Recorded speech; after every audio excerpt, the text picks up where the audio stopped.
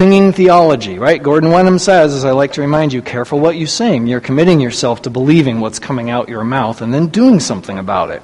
So let's do that with the Bible too. Open your Bibles. Let's listen to what it says and do something about it. We are in 1 John. We're crossing over into the second half of the book here in chapter 4.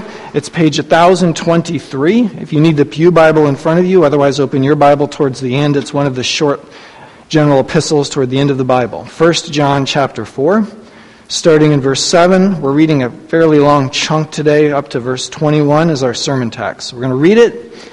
We'll pray for God's help to understand and live it, and then we'll work our way through it. This is God's word. Beloved, let us love one another, for love is from God.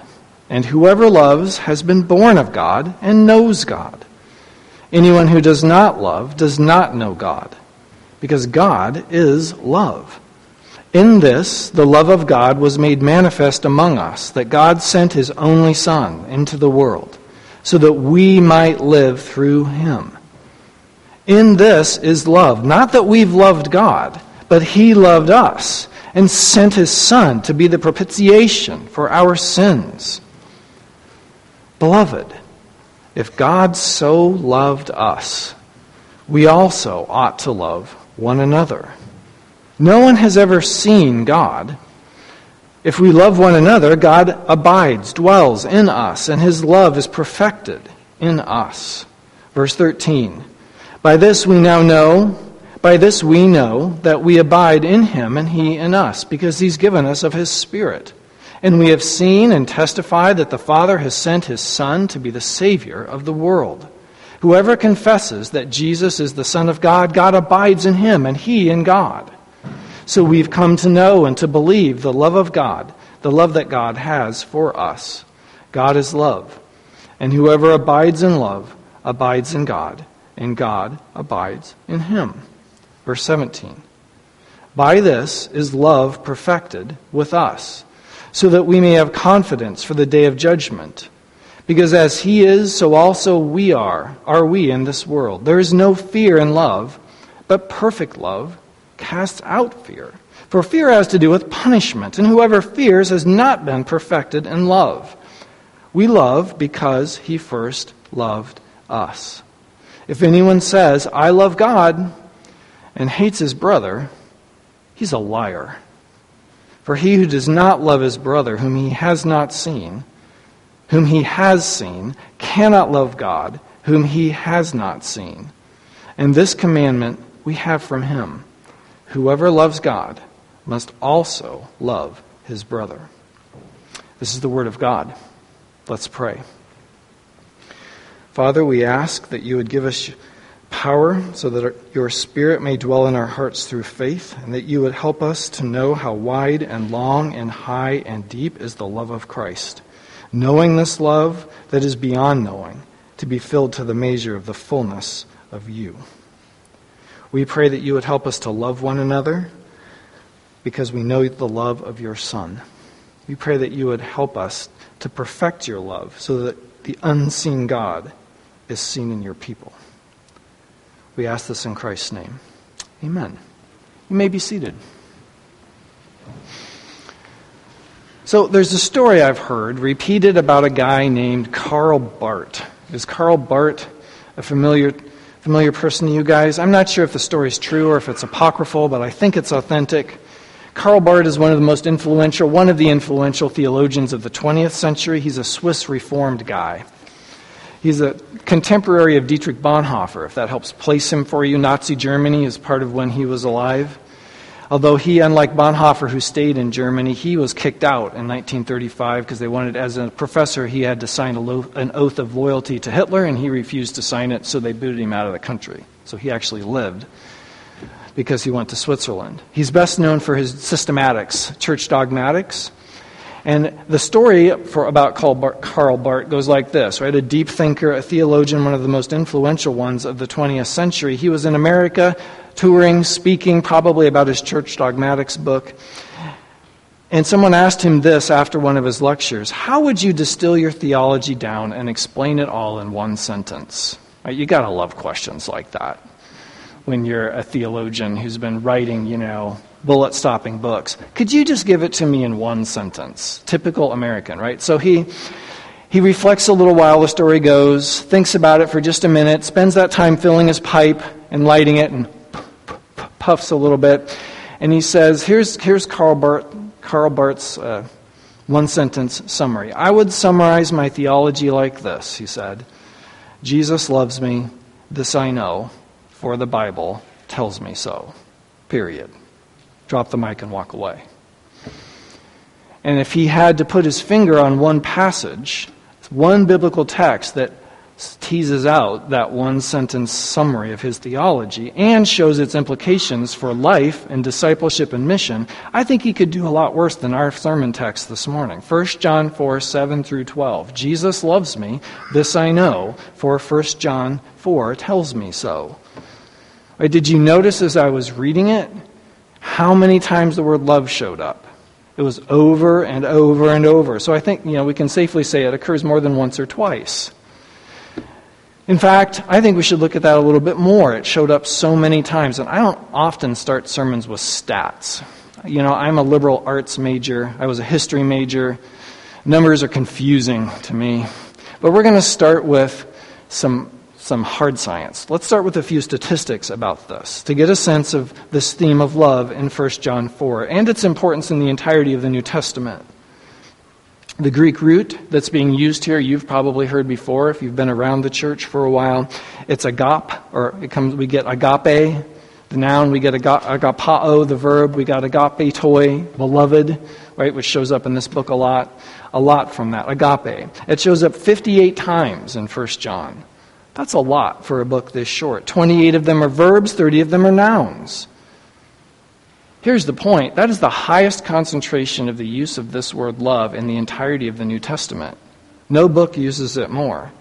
In fact, the next closest passage is the Upper Room Discourse in John 13 through 16, where Jesus is giving them the same old new command. Now I'm telling you, love one another like I've loved you, just after he washes their feet and serves them. That's the next place that uses love most, and it's half as much as it uses it in 1 John.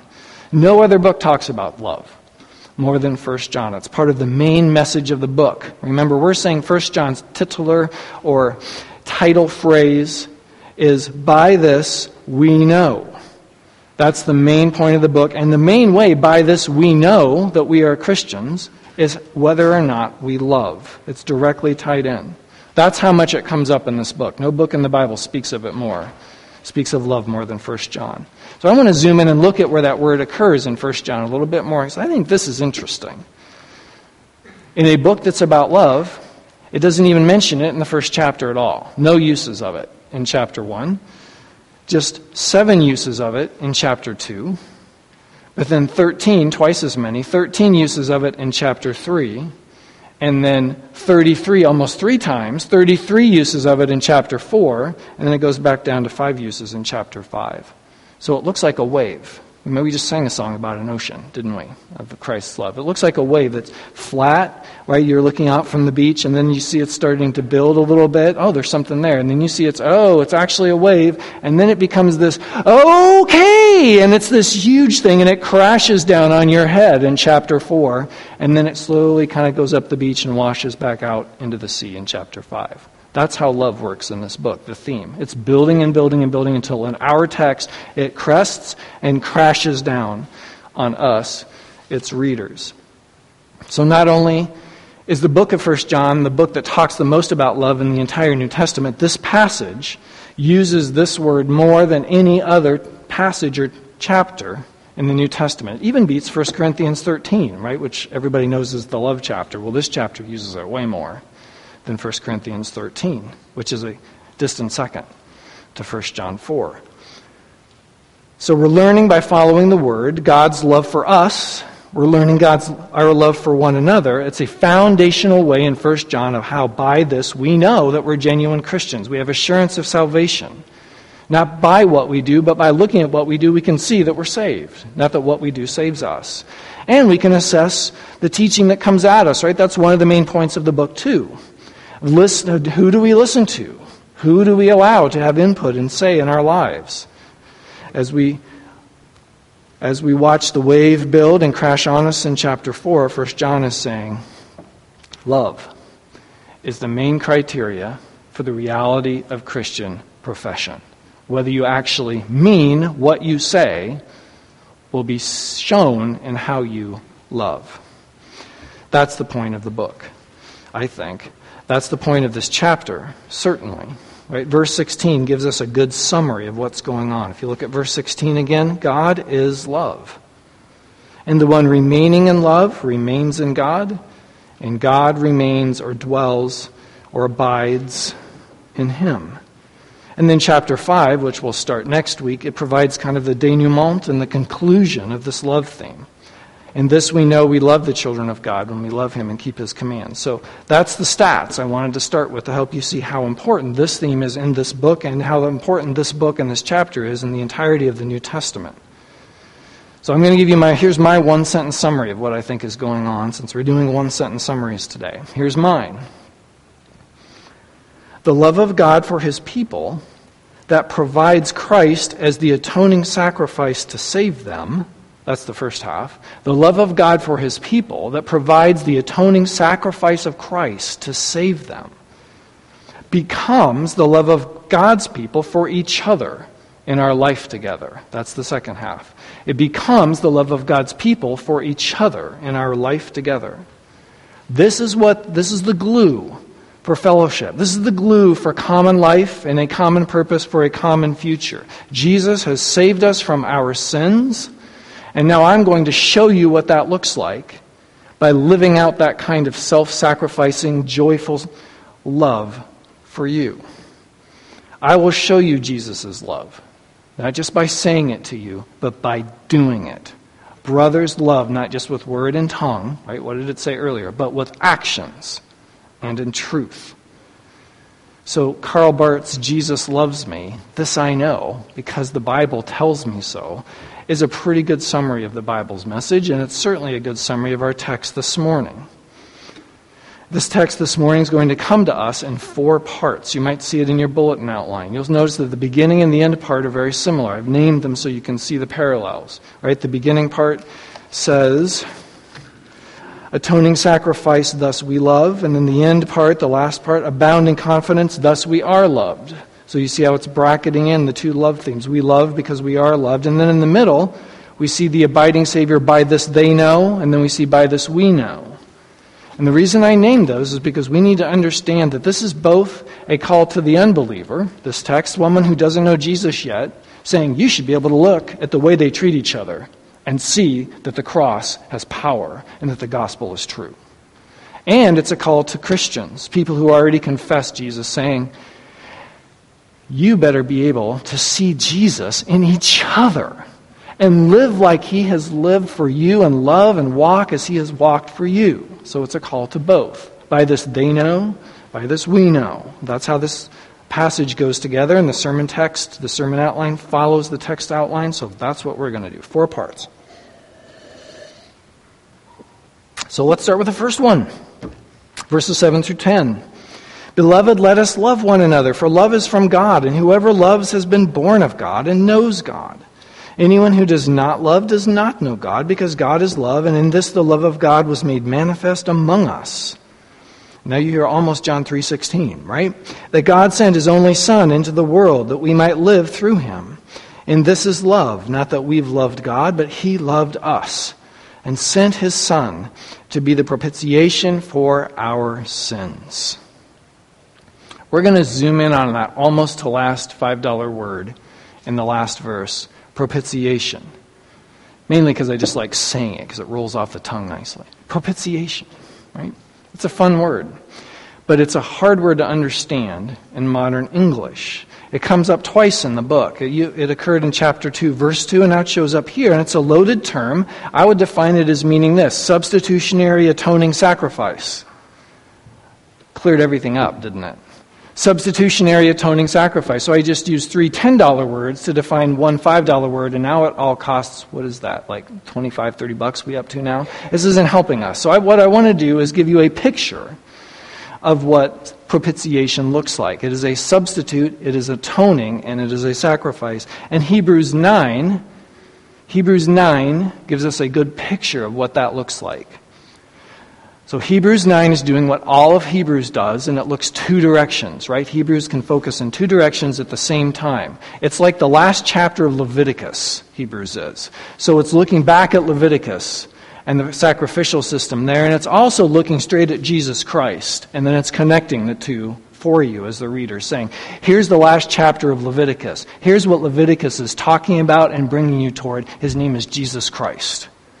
And so let's look at each of the two visions of Hebrews 9. Hebrews 9 starts off by this idea. People sin.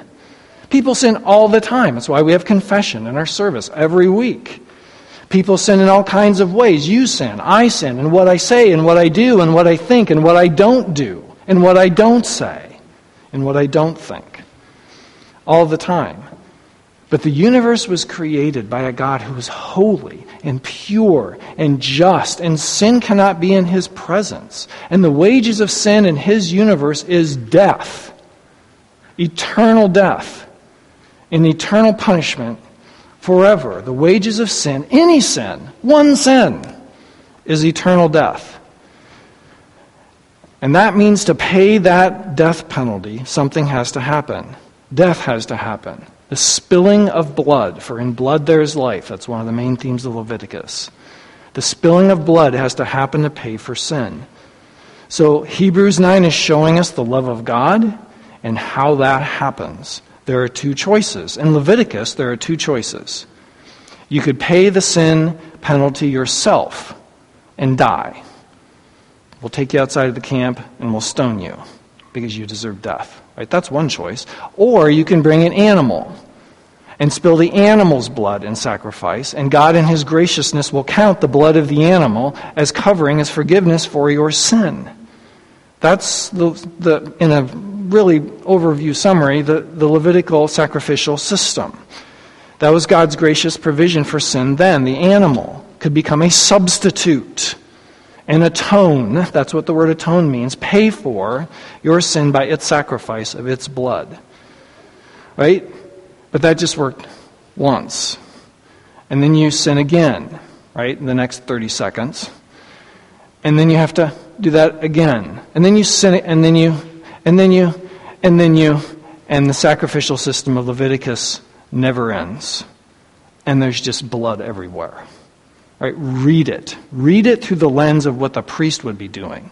He's covered in blood. He spends all day slitting the necks of one animal after another and then sprinkling that blood everywhere. The place is a bloody mess at the end of the day because that is the stench and filth of our sin before God, atoned for by the fire going up from the altar. That's one option. That's Leviticus.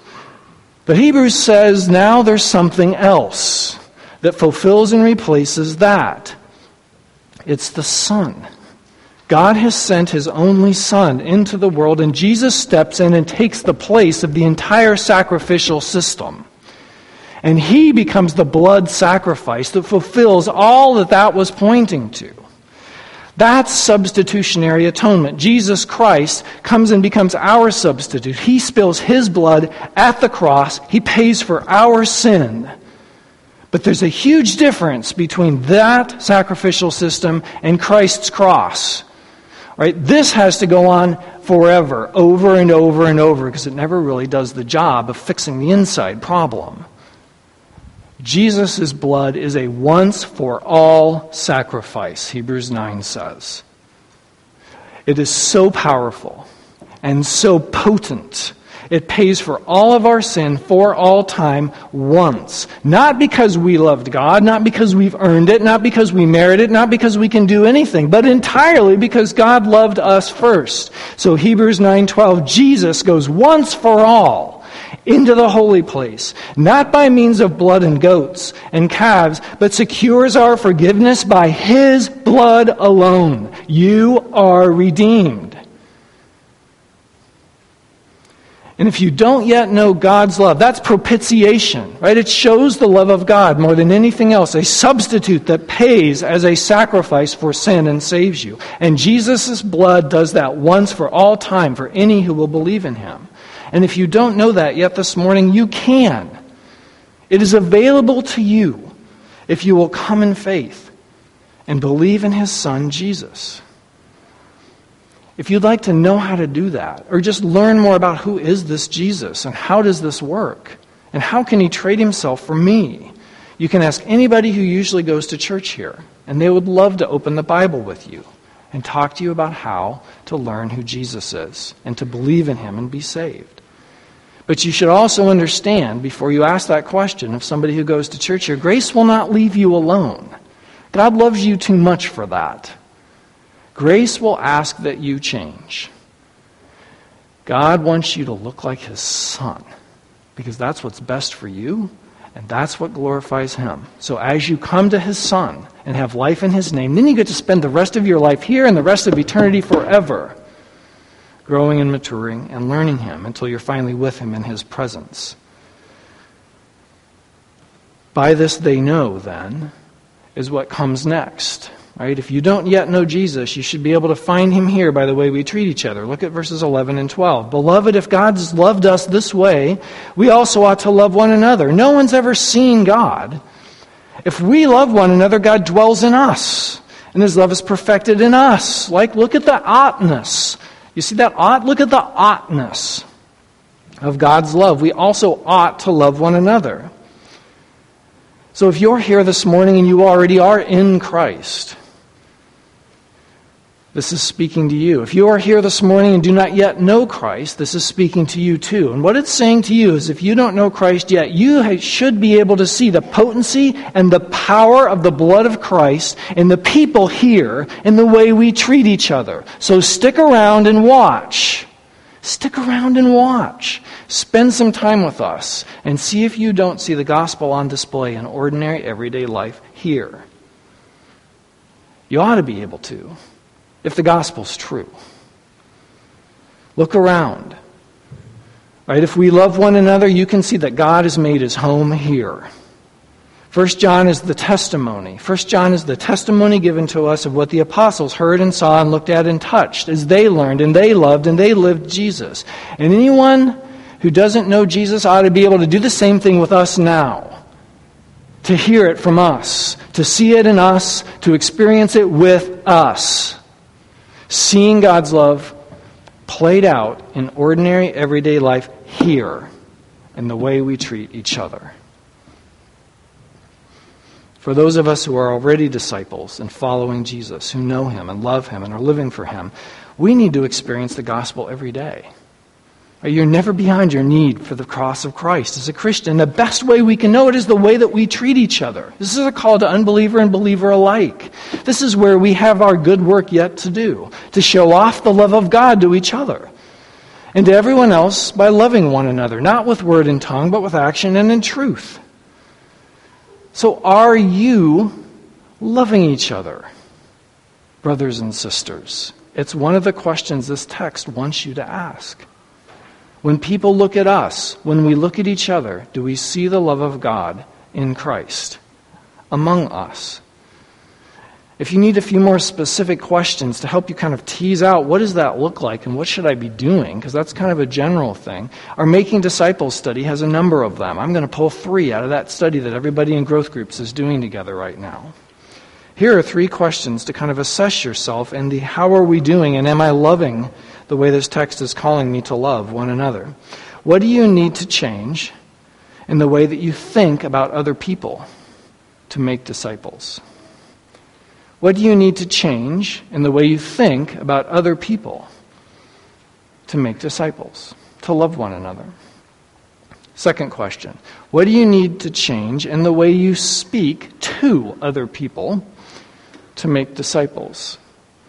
What do you need to change in the way you speak to other people to make disciples, to love one another? And third, what do you need to change in the way you spend your time to make disciples, to love one another? What do you need to change in the way you spend your time to change, to make disciples, to love one another? Think, speak, time. Those are the areas that are starting points for you. Right, in applying this text and loving one another, there are things we need to change in the way we think, the way we speak, and in the way we spend our time, so that by this they know. Now look at by this we know, verses 13 through 16. By this we know that we abide in him and he in us because he's given us of his Spirit. And we have seen and testify that the Father has sent his Son to be the Savior of the world. Whoever confesses that Jesus is the Son of God, God abides in him and he in God. So we've come to know and to believe the love that God has for us. God is love. And whoever abides in love abides in God, and God abides in him. Man, I want that. Right theology, which we sometimes call orthodoxy, and right living, which we could call orthopraxy, right? Orthodoxy and orthopraxy, right theology and right living, they intertwine in Jesus Christ. You have to have both of them. When we believe and know God's love for us in Christ, it cannot help but make us demand of ourselves and desire in ourselves to love each other the same way we've been loved in Christ. Orthodoxy and orthopraxy go together. And this is evidence that the Spirit of God resides in us, and he's working in us, and he's working through us. By this we know that we are Christians. When we confess Jesus is the Son of God, and then when we do something about it, and love one another as he has loved us. But man, is that hard. Man, is that hard, right? Isn't it? I find this to be the hardest single thing I'm asked to do, is to love other people like God has loved me. Because I am not very good at that. Hear, people of God, the Lord is God, the Lord alone. So love the Lord of God with all of your soul, all of your life. Right, and then the Shema has an adverb. It's the last word. All of your ma'odacha, which I would translate as everythingness. Every molecule of your being. Nothing left out. That is not easy. That's how God loves me, and I'm to love him. A life of being and making disciples. So when we're called to do this, right, this isn't remember Deeper? We're going to talk about Deeper, the book we studied earlier a little bit. This kind of life isn't just all God, right? He calls me, he does the work, he saves me, and now it's up to me to do everything else until I die in Christ and go to be with him. It's not all God and then all me. That's not how this works.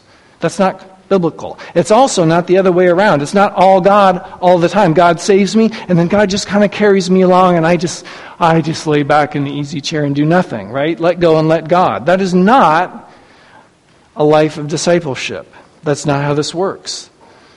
It is also not this way. It is not God gives 50%, right, and then I slide in my matching donation of 50%, and then that gets us sort of all the way. Right? It's not half God and half me. How does the life of sanctification, of Christian discipleship, of love one another work? What does Ortland say? What did he teach us in Deeper? It is all God. You can't do any of this without the Spirit giving you the will and the strength to work out your salvation. And it requires all of you. It's all the chips all into the middle of the table, if you like poker. This is an all-in, right? You put everything out there.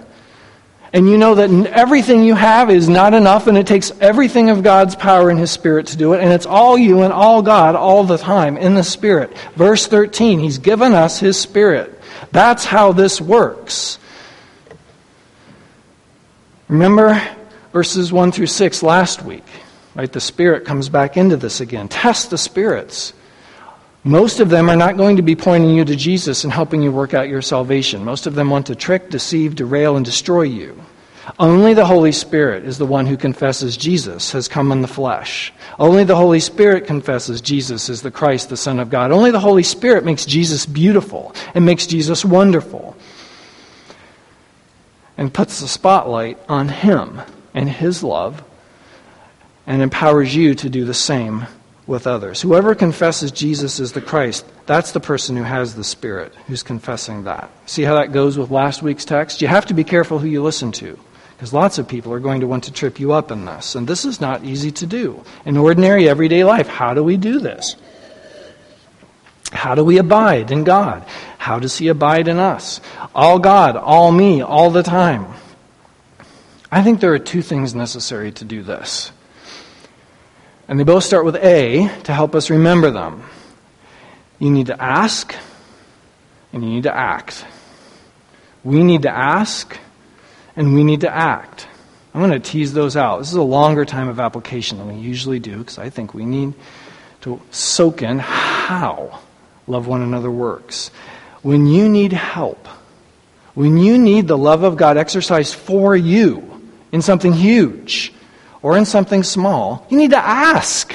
Minnesotans who are naturally reserved, you have to ask. And usually reasons that we don't ask boil down to two things: past experience and present pride. Right? Past experience can keep me from asking. I've asked for help before. Maybe even I've asked for help from these same people. And all I get is silence. All I get is distance. I asked and nobody heard me. And nobody helped me. And if that's been true here or someplace else, I'm really sorry. Don't judge the love of God by the failures of his people. See the love of God and the successes of them. And I'm sorry if that's been your past experience. I've asked and no one's helped, right? I understand that. I've had that experience a number of times too. Right? Often the pastor and his family are invisible, and we forget that we're humans too. I'm right there with you. But we shape our lives by truth. We shape our lives by God's love for us in Christ. That's what's true. So that does not give us, we have no excuse. Past experience is not an excuse to not ask for help. You don't get to pull that card out. It doesn't cut it. When we need help, we ask for something big or something small. And present pride does not cut it either. And I have this problem. Like this one, I'm actually good at this one. Present pride. I don't like asking for help. I would much rather just do it myself. I don't want somebody to help me with something I need. I don't like depending on anybody else for it. Brothers and sisters, that is not biblical. And I'm working to get better at that. And I hope you're working with me. Do not get to short-circuit God's design for his people. Love one another living more clearly shows the power of the gospel than anything else. So I don't get to short-circuit God showing people what the gospel looks like by not asking, and neither do you. This requires us, when we need help, we have to ask. And if it helps you, if you're one like me who has this present pride problem, I'd just rather do it myself. If it helps you think of it this way, don't keep the rest of us from getting to exercise the joy of our gospel freedom in Christ and helping you. Because we love doing that. So if you can't ask for help for yourself, at least do it for the people around you and giving them a chance to live out their faith. You have to ask. That's the first A. You also have to act. If we're going to have love one another living around here, you have to act. You need those three questions. Looking at yourself in the mirror. What do you need to change in the way you think to love one another, to make disciples? What do you need to change in the way you speak to love one another and make disciples? What do you need to change in the way you use your time or your talents or your treasure to be able to love one another and make disciples? Right? This is how we come to know God's love for us in Christ, this text says. One of the best ways you can know God's love for you is by doing it for somebody else. So act. Don't wait to be asked. Look around. Pay attention and act when you see someone who needs help. Back in chapter 3 of 1 John, you remember the dirty diaper bag if you were here? Right, I'm hauling around. I've got a diaper bag. It's full of dirty diapers from crap from my past. Excuse me if you don't like the pastor saying crap. Too bad. From crap from my past that I'm hauling around. That's bitterness and unforgiveness and sin and gunk that I just like to take out and show. Hey, look at how I was treated before. This one was really right. Let me tell you. No, you need to dump out that dirty diaper bag and get rid of that and make it a first responder bag instead and fill it full of things of time, talent, and treasure that you have ready to help somebody to love them who needs help. You take that dirty diaper bag, you make it into a first responder bag, and then you act. You don't wait to be asked. When you see someone, remember what we asked, when you see someone who needs help, whose job is it here to do that? That's really close. Somebody said mine, absolutely, but somebody else over here said the plural. Ours. It is ours. Each of us, but all of us. And that's the point of this text. All of these verbs, all of these pronouns are plural. They're speaking to the church. Whose job is it when someone here needs help? It's our job. You get the first responder bag, you get on the truck, and you be the first one out of the station to go help. And please have the sense, to keep the analogy going, to dial 911 when you need help. Because we don't always know what's going on inside of you, and we can't see there. Ask, dial 911, and act. Get on the truck, go out of the station for your brother or sister in Christ, whether it's something small, right? It doesn't have to be a crisis. I have a job review this week and my performance review, and I'm anxious about it. Would you pray that God would be glorified through this and that I would have peace, right? Small things. Or it can be a huge thing. I can't pay my rent. I'm about to lose my house. Help! And then you're giving us the chance to get on the truck and come out of the station and do the gospel. Let us do the gospel together. By this we know. Now look at the last part of the passage, verses 17 through 21. By this, love is perfected with us, so we may have confidence for the day of judgment. Because as He is, so also we are in this world. There's no fear in love, but perfect love casts out fear. For fear has to do with punishment, and whoever fears has not been perfected in love. We love because He first loved us. If anyone says, I love God, and hates his brother, he's a liar. For he who does not love his brother, whom he has seen, cannot love God, whom he has not seen. And this commandment we have from Him: whoever loves God must also love his brother. I just want to tease out one or two things from that. And first of all, it is this. Do you know why in Christ's love you don't need to have fear? This text says because fear has to do with punishment. Why don't we need to have fear of punishment in Christ? What does propitiation mean? All of your sin for all time, paid for by the one-time sacrifice of Christ on the cross, proven in His resurrection, pleaded on your account every time you sin, because He's at the right hand of God as your advocate, interceding for you. No fear. Right? Jesus has already faced everything that you would have, way worse than rejection or someone belittling you or rejecting you or distancing you or treating you strangely because you're speaking and living the gospel for them. Right? Jesus was actually mocked and then spitten and then beaten and then killed. Crucified. Loving us to the uttermost. Becoming the once for all time sacrifice for our sin. He's atoned for us. There's nothing to be afraid of when you're obeying the command to love one another. You've been forgiven for your sin. You have eternal life. You have an inheritance in the new heavens and the new earth. What on earth are we scared of? You have nothing to lose that matters in living this way. What loss can you actually suffer? None. Your sins are forgiven. Your inheritance is assured. You have the presence of the Holy Spirit as down payment on it. You are completely free in Christ to love one another and give yourselves to one another in gospel ministry, so that those on the outside can see the gospel's true, and those on the inside can see the gospel's true. Those who are part of the church and those who are not. Yet, this is God's command in Christ. Whoever loves God must love his brother. This is the other thing I wanted to point out, the verb tense. Did you catch that? Must also love. Do you hear any conditionality in that statement? Right? This is a book full of if-then statements. This is not one of them. Must also love. And if you won't, this text says, then you're a liar. So let's come back to the gospel again and get that straight first. Then we can do this. This is God's privilege for you as His kid. Must love one another. This is His mission for you as His child. Must love one another. God loved me first, and that's the only reason I can now love you. And sometimes that love is going to look like asking and then receiving help. And sometimes that love is going to look like acting and giving help.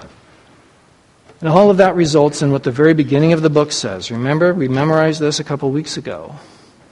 That which we have seen and heard we proclaim to you, so you may have fellowship with us.